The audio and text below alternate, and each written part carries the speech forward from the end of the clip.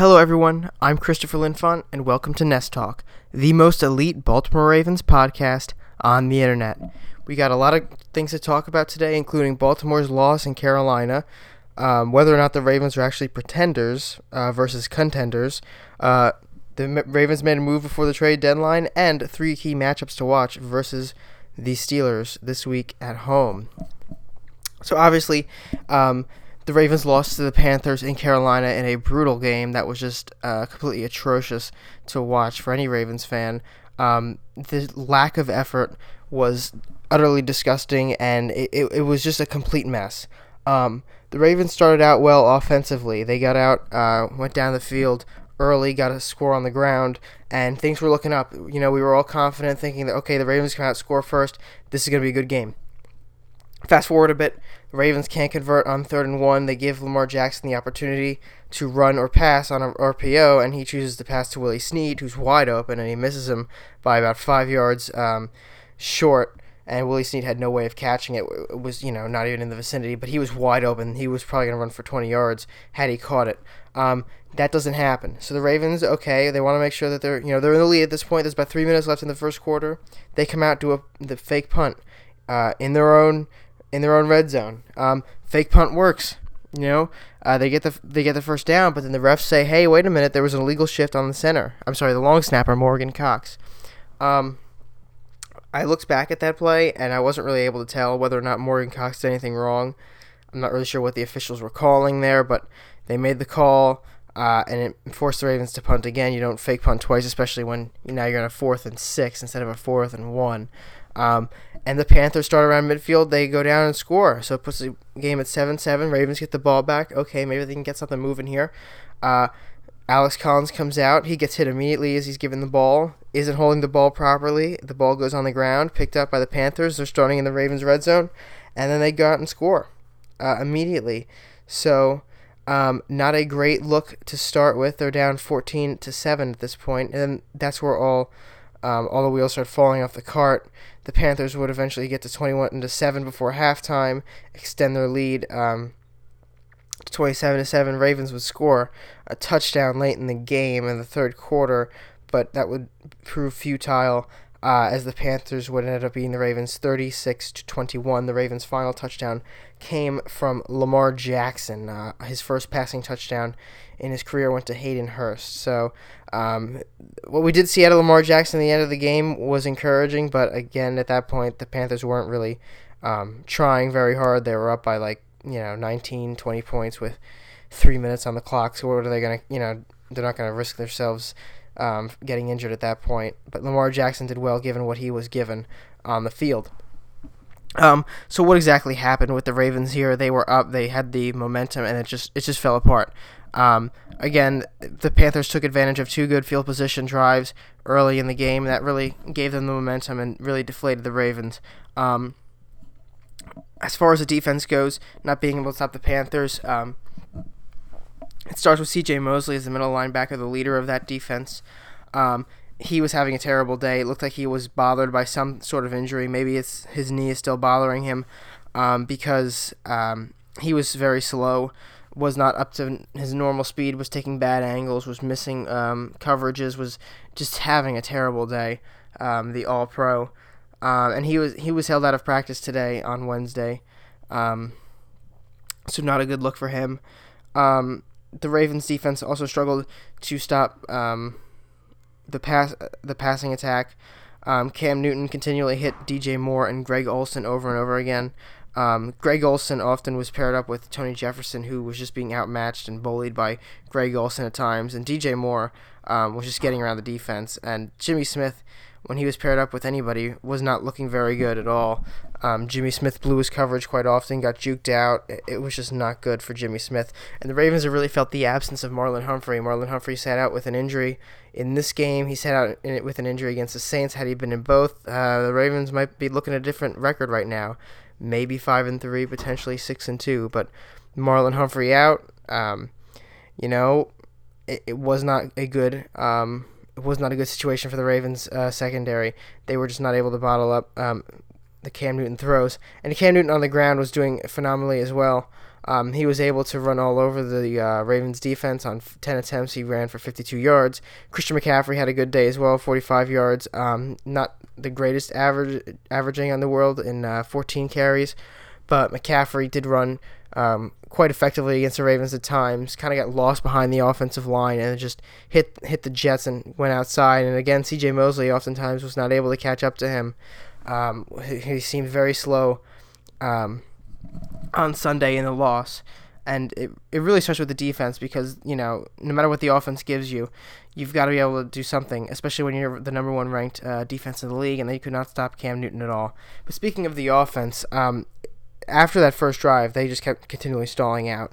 The second drive with the Lamar Jackson missed pass, and then the fake punt failure.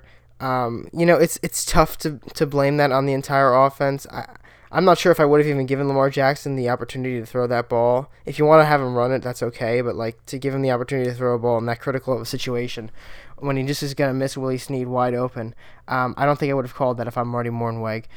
Save the passes for more trick plays when you're up 14 points or something like that, but when you're up 7 and you're in your own red zone, on your own side of the field, it's not a very good idea to give Lamar Jackson the opportunity to throw the ball there because, whether or not he's going to make a good pass, it's unknown. He's unproven so far. I'm much more comfortable with Joe Flacco throwing the ball than I am Lamar Jackson at this point in his career.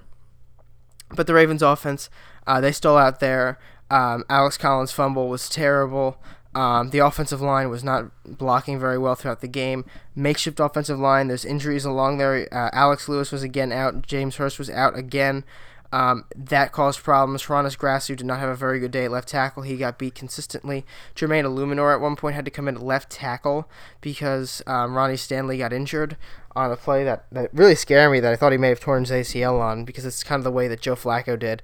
He was standing behind Flacco, and Flacco got torn to the ground. His helmet went right into the back of Stanley's knee, and Stanley was immediately on the ground and had to be helped off the field. And I feared that he was going to be hurt for a while, but it looks like he'll be okay. I think he did return to the game if my memory serves me right.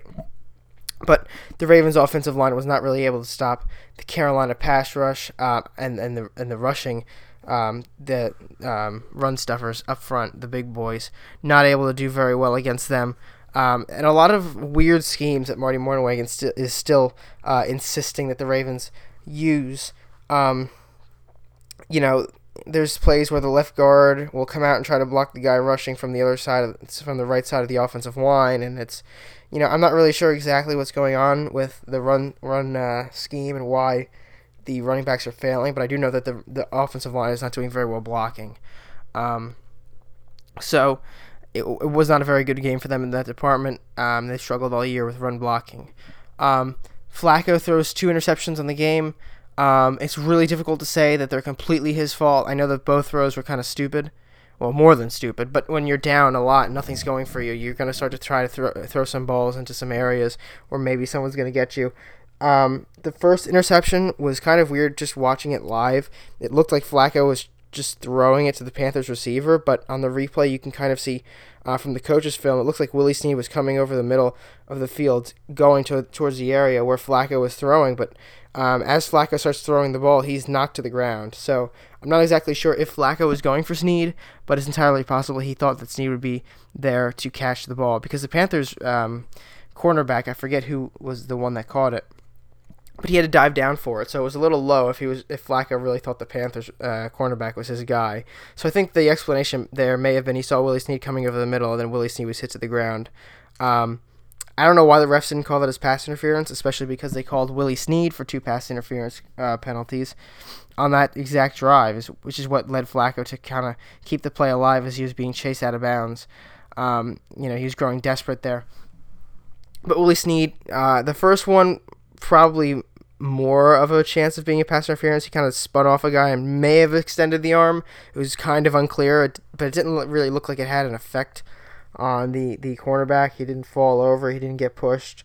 But then the other one was just another simple route, and I didn't see any sort of way that Willie Snead could have caused pass interference, but the refs called it. So you get what you're given. So, it wasn't the greatest officiating, that I think I've ever seen from the refs, but probably not the worst. And the second interception Flacco had, he was trying to force it to Willie Snead, and that was just a terrible throw. Willie Snead was blanket covered by Captain Munnerlyn. The two had been going at it all day, and Munnerlyn just picked the ball off pretty easily for the Panthers on that one. Really, really strange play by Flacco, but again, when you're down by quite a bit and you're in the later part of the game at that point, you're going to start to try to throw some balls that maybe your receivers can come down with by pure athleticism. You saw Flacco do that against the Bengals when they were down against the Bengals and they almost came back. John Brown caught a ball between two or three defenders that really should have been picked off, but John Brown's athleticism and his focus was able to get that ball before anybody else could. So maybe Flacco was kind of thinking the same thing there, like, we're down a lot, let's just see what he can do. Try to jumpstart something, because if we don't, we're just going to give the ball back to them anyway. So that's really, I think, what happened there. The Ravens, they just did not look very good. There were also some other drops on offense. John Brown dropped a couple balls, one near the sideline that, would have set the Ravens up in field goal range, and potentially, of course, a touchdown too. Willie Snead had some drops. I don't remember if Crabtree had any drops. But it was a very strange game for the Ravens. Just really weird coming out of the Saints game where they're so close to beating one of the better teams in the league, and then they completely get walloped by the Panthers. But after the long, mostly away game stretch, the Ravens will get to go home and play the Pittsburgh Steelers this week. So we'll have to see how that plays out. I have my 3 keys to the game, but we'll talk about that in the latter half of this podcast. Okay. So the question that everybody's asking now are the Ravens contenders or pretenders? They start out 3-1, with wins against the Bills, very easy win there, the Broncos, and then they go to Pittsburgh and beat the Steelers at Heinz Field. Then they fall to the Browns next week, beat Tennessee, but then they fall to the Saints on a fluke play, the point after miss by Tucker, and then they fall down to the Panthers in a completely embarrassing loss. The Ravens, in all honesty, the talent they have and the way they were playing, they should have beat the Browns. They had an opportunity to beat the Saints and blew it, and then they should not have gotten blown out. So this team should really, if had everything gone right for them, be 6-2. If everything was the way it should be, but they're not. They're 4-4. It's not exactly the greatest situation for the Ravens. John Harbaugh kind of on the hot seat this season. I'm really not sure. Even if he didn't make the playoffs, I'm not entirely sure that Biscotti would fire him. But there's always that chance, especially with coming off of 3 years not going to the playoffs. But we'll have to wait and see, how the season plays out. I think the Ravens looked a lot like pretenders last Sunday against the Panthers. In my reaction, I called them pretenders. And I think if they continue to play this way, where they can't win the big games, and they are for certain pretenders and they won't make the playoffs, but if they can win the games they need to and beat the good teams, then they'll make the playoffs and be actual contenders for the Super Bowl at that point. Single-handedly saving John Harbaugh and probably Joe Flacco's job in Baltimore for next year. I think that if they do go to the playoffs, Joe Flacco will be the quarterback for this year and next year. I don't see them making the switch to Lamar if they really think that Joe is going to, if Joe is not slowing down. And is picking up the pace, quite frankly, as he's done for the most part this season. The games against the Bengals, or the first half against the Bengals, and the game in Cleveland, and this game kind of too. Although he didn't really play that bad, minus the 2 interceptions, had a lot of drops. Really outliers for what I've seen from him for the rest of the season. So but to get back on topic here, the Ravens. They have to win the games they need to. They have to beat the good opponents. They're going to have a good opportunity against the Steelers this week. Then they have a bye week, and then they play the Cincinnati Bengals at home.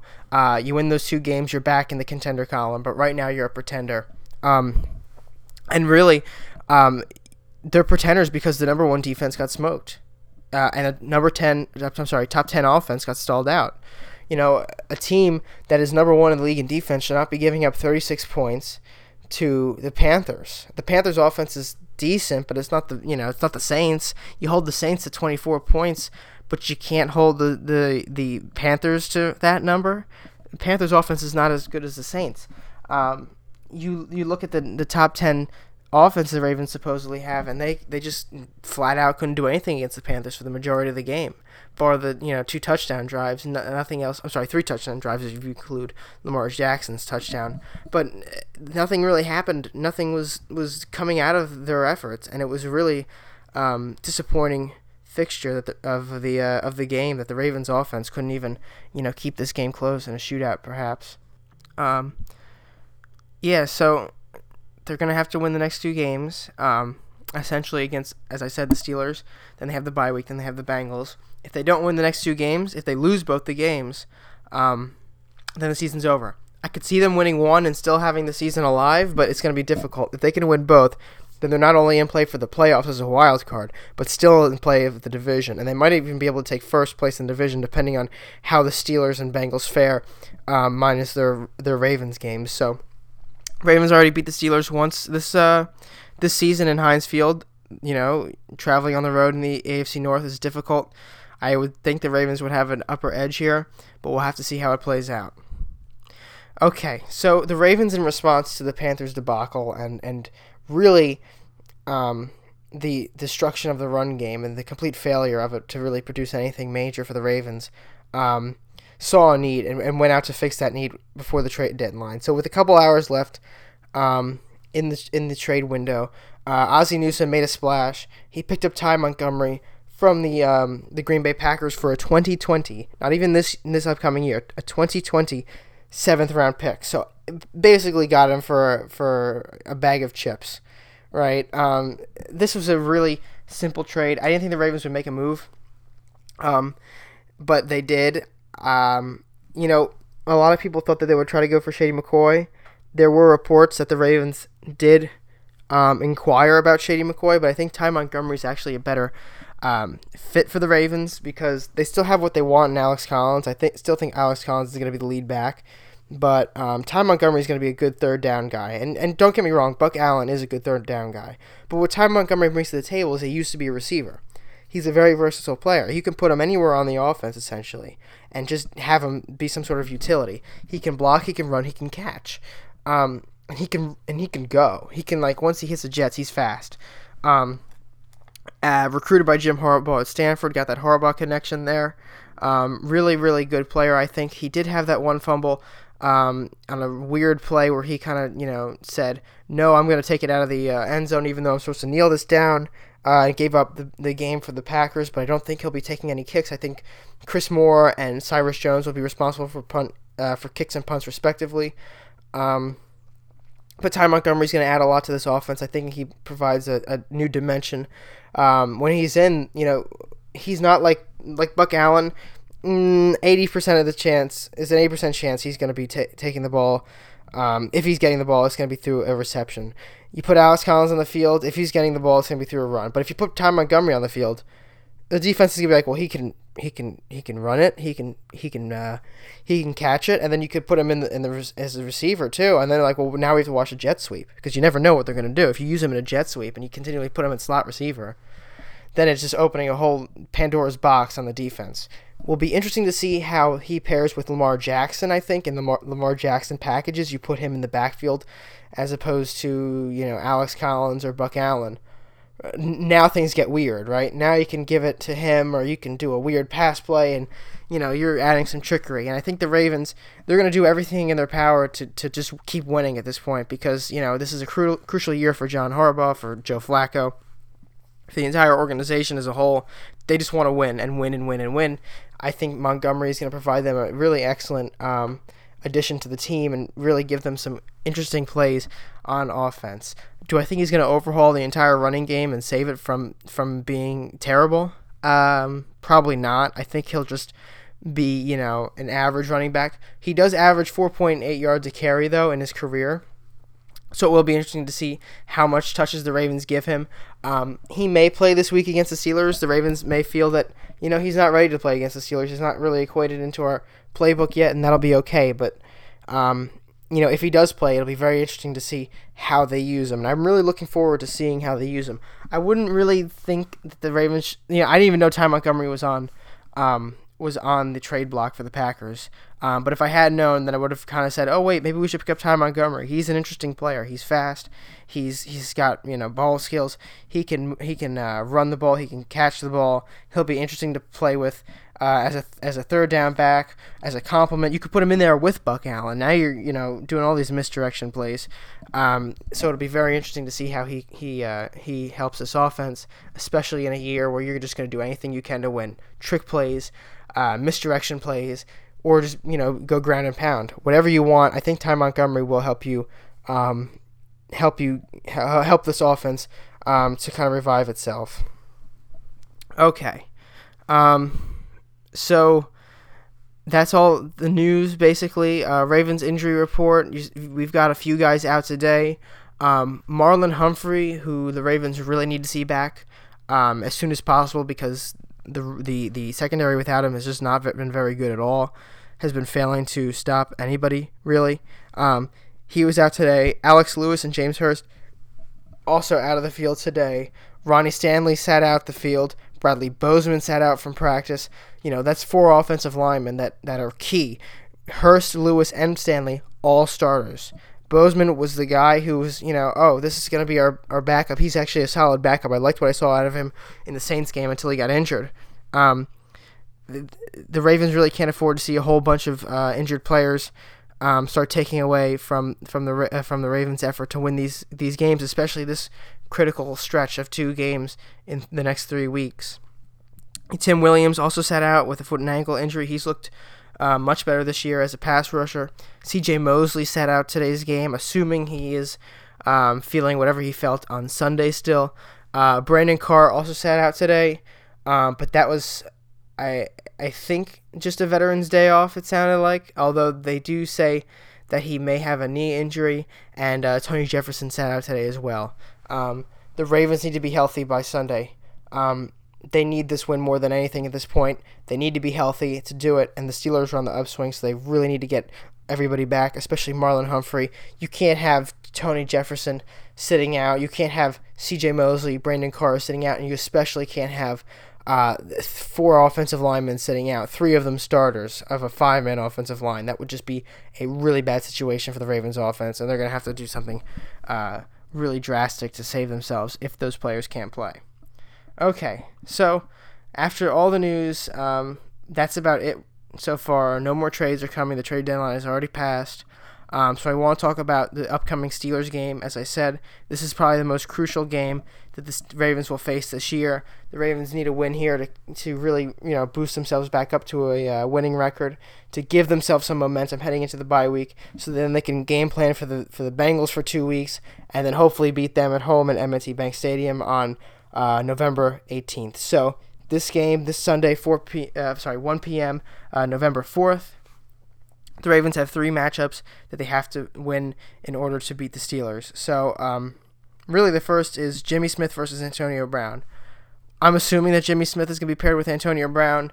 If Marlon Humphrey's back, they might put Marlon Humphrey on Antonio Brown. Personally, that's probably what I would do at this point, because Jimmy Smith has not looked good at all, and Antonio Brown is a complete weapon for the Steelers. You got to bottle him up. He did well against him in the Week 4 game. Or you could put Brandon Carr.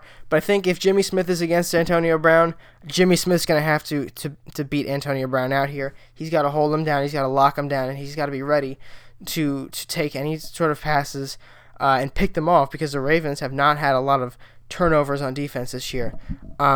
Antonio Brown will get a lot of targets from Big Ben, and Jimmy Smith is just going to have to cover him as well as he can. You're never going to take Antonio Brown completely out of the game. He had minimal impact Week 4, but he still managed to score a touchdown and have some really big plays on the Ravens. It's going to be very tough, but Jimmy Smith is going to have to come through and really not dominate Antonio Brown, but be the bigger of the two and be the one making more plays than Antonio Brown. If he can do that, the Ravens will be in a very good position on defense, continuing down the line in this game, which is, it's going to be difficult because the Ravens and Steelers is always going to be a close matchup. It's always going to be hard-nosed football. Jimmy Smith's going to have to do the best he can. Big Ben versus Terrell Suggs. Long-time rivals, these two, always joking around about each other, but in all seriousness, this This matchup might determine the way the defense performs. As much as Antonio Brown is a factor, Big Ben is a much bigger factor for the Steelers. Terrell Suggs is probably the one who's going to be able to put the most pressure on Big Ben, and the Ravens have struggled to get some sacks in the past 2 games. You want to make Big Ben uncomfortable. That's when you can really get to him and basically make him throw some bad plays. He's got a broken thumb or finger right now on his left hand. That's really not going to matter a whole much. He throws with his right hand, but if Terrell Suggs can come in there and antagonize him and hit him a few times, even if it's not for sacks, if it's just a quarterback hit, just bring him to the ground a few times, make him feel his presence. Then Big Ben's going to keep thinking about Terrell Suggs coming off the edge and getting him. It's crucial for the Ravens to put pressure on Big Ben. If he has the time, he's going to find somebody, either Juju Smith-Schuster, James Conner, or Antonio Brown. And this is going to be a problem because if Big Ben can continually find somebody down the field, no matter how long it takes, he'll find somebody if there's no pressure coming to him. The Ravens need to apply pressure, get him to speed up, get him to make some errant throws, and get some turnovers through that way. Get some sacks on him too. Hopefully we'll see a Tennessee-like performance, putting up 11 sacks on him, but I kind of doubt that. If the Ravens can get 3 or 4 sacks on Big Ben, though, it'll be a big day for the pass rushing core. Finally, this is more of an unconventional matchup, but Marty Mornhinweg versus Steelers defensive coordinator Keith Butler. It's going to be a chess match between these two guys. The Ravens have had some struggles in the offensive department. At certain times this season against the Browns, they really struggled throughout the game, kept stalling out at midfield. Panthers, same thing. They stalled out at midfield quite often. At the Saints, they only put up 23 points. Of course, that Justin Tucker kick would have been 24 points, but still, if you put up a few more points against the Saints, you're the winners. They kind of stalled out in the second half of that game until the very, very last drive. But Marty Mornhinweg, he's going to have to score consistently on the Steelers. This could end up being a shootout if the Ravens' defense doesn't take care of business. And he's going to have to deal with Keith Butler, who's going to send him a lot of strange things. The Steelers' defense isn't the best in the world, but not the worst in the world. They're going to send some blitzes, try to get Joe Flacco uncomfortable, try to force him to throw some passes like he did last week in Tennessee. They're going to try to bottle up Alex Collins, and if they can get to him early, they're going to try to force some fumbles. Marty Mornhinweg's going to have to make sure that Alex Collins has the run protection he needs and Joe Flacco has the pass protection he needs. He's going to have good matchups. He's got to have Crabtree, John Brown, and Willie Snead all get open consistently. He's going to have to find a use for Hayden Hurst that actually is going to work for once. He'll have to get Mark Andrews in optimal situations. He'll have to use Nick Boyle in ways he can. And if Ty Montgomery plays, he's going to have to use Montgomery in some interesting plays, misdirection, get the Steelers, uncomfortable, turn the tables on them so it's not the defense dictating to the offense, but the offense dictating to the defense what's going on. If the defense is dazed and confused, the offense will continue to score and drive the ball down the field, waste a lot of clock, win the game. It's going to be very, very critical that Marty Mornhinweg can outplay Keith Butler in this coach's game of chess between the Ravens offensive coordinator and the Steelers defensive coordinator. If the Ravens can pull off all 3 of these key matchups, win them all, Jimmy Smith versus Antonio Brown. If Jimmy Smith can hold Antonio Brown down for most of the game, maybe allow a few good plays here and there, but for the most part, hold him down. If Big Ben can get hit by Terrell Suggs often and get some set, and Suggs get maybe a sack or 2 on Big Ben, along with the rest of the pass rushing core getting in there, pressuring Big Ben, hurrying him up, making him throw sooner than he wants to. And if Marty Mornhinweg can outplay the Steelers defensive coordinator Keith Butler, call plays he's not expecting, make his defense uncomfortable, and make them confused, then I think the Ravens will easily win this game against Pittsburgh. Do I think they're going to win all 3 of these matchups? Probably not. I think they're more likely to win 2 than 3. It's bound to be a close one. I don't think the Steelers are going to come in here and just give themselves up to the Ravens, but I think the Ravens are going to give a really good effort and try to pull off this win. I'll give my official prediction, of course, this Sunday on Preview and Predictions on BaltimoreFeather.com. That's where you can find all the articles and information about the podcasts. If you want to follow Nest Talk on Twitter, you can hit us up at Nest Talk, or you can find us on Facebook. You can find the Baltimore Feather on Facebook as well, or follow it on Twitter at BeMoreFeather. You can follow me on Twitter at Chris Linfont.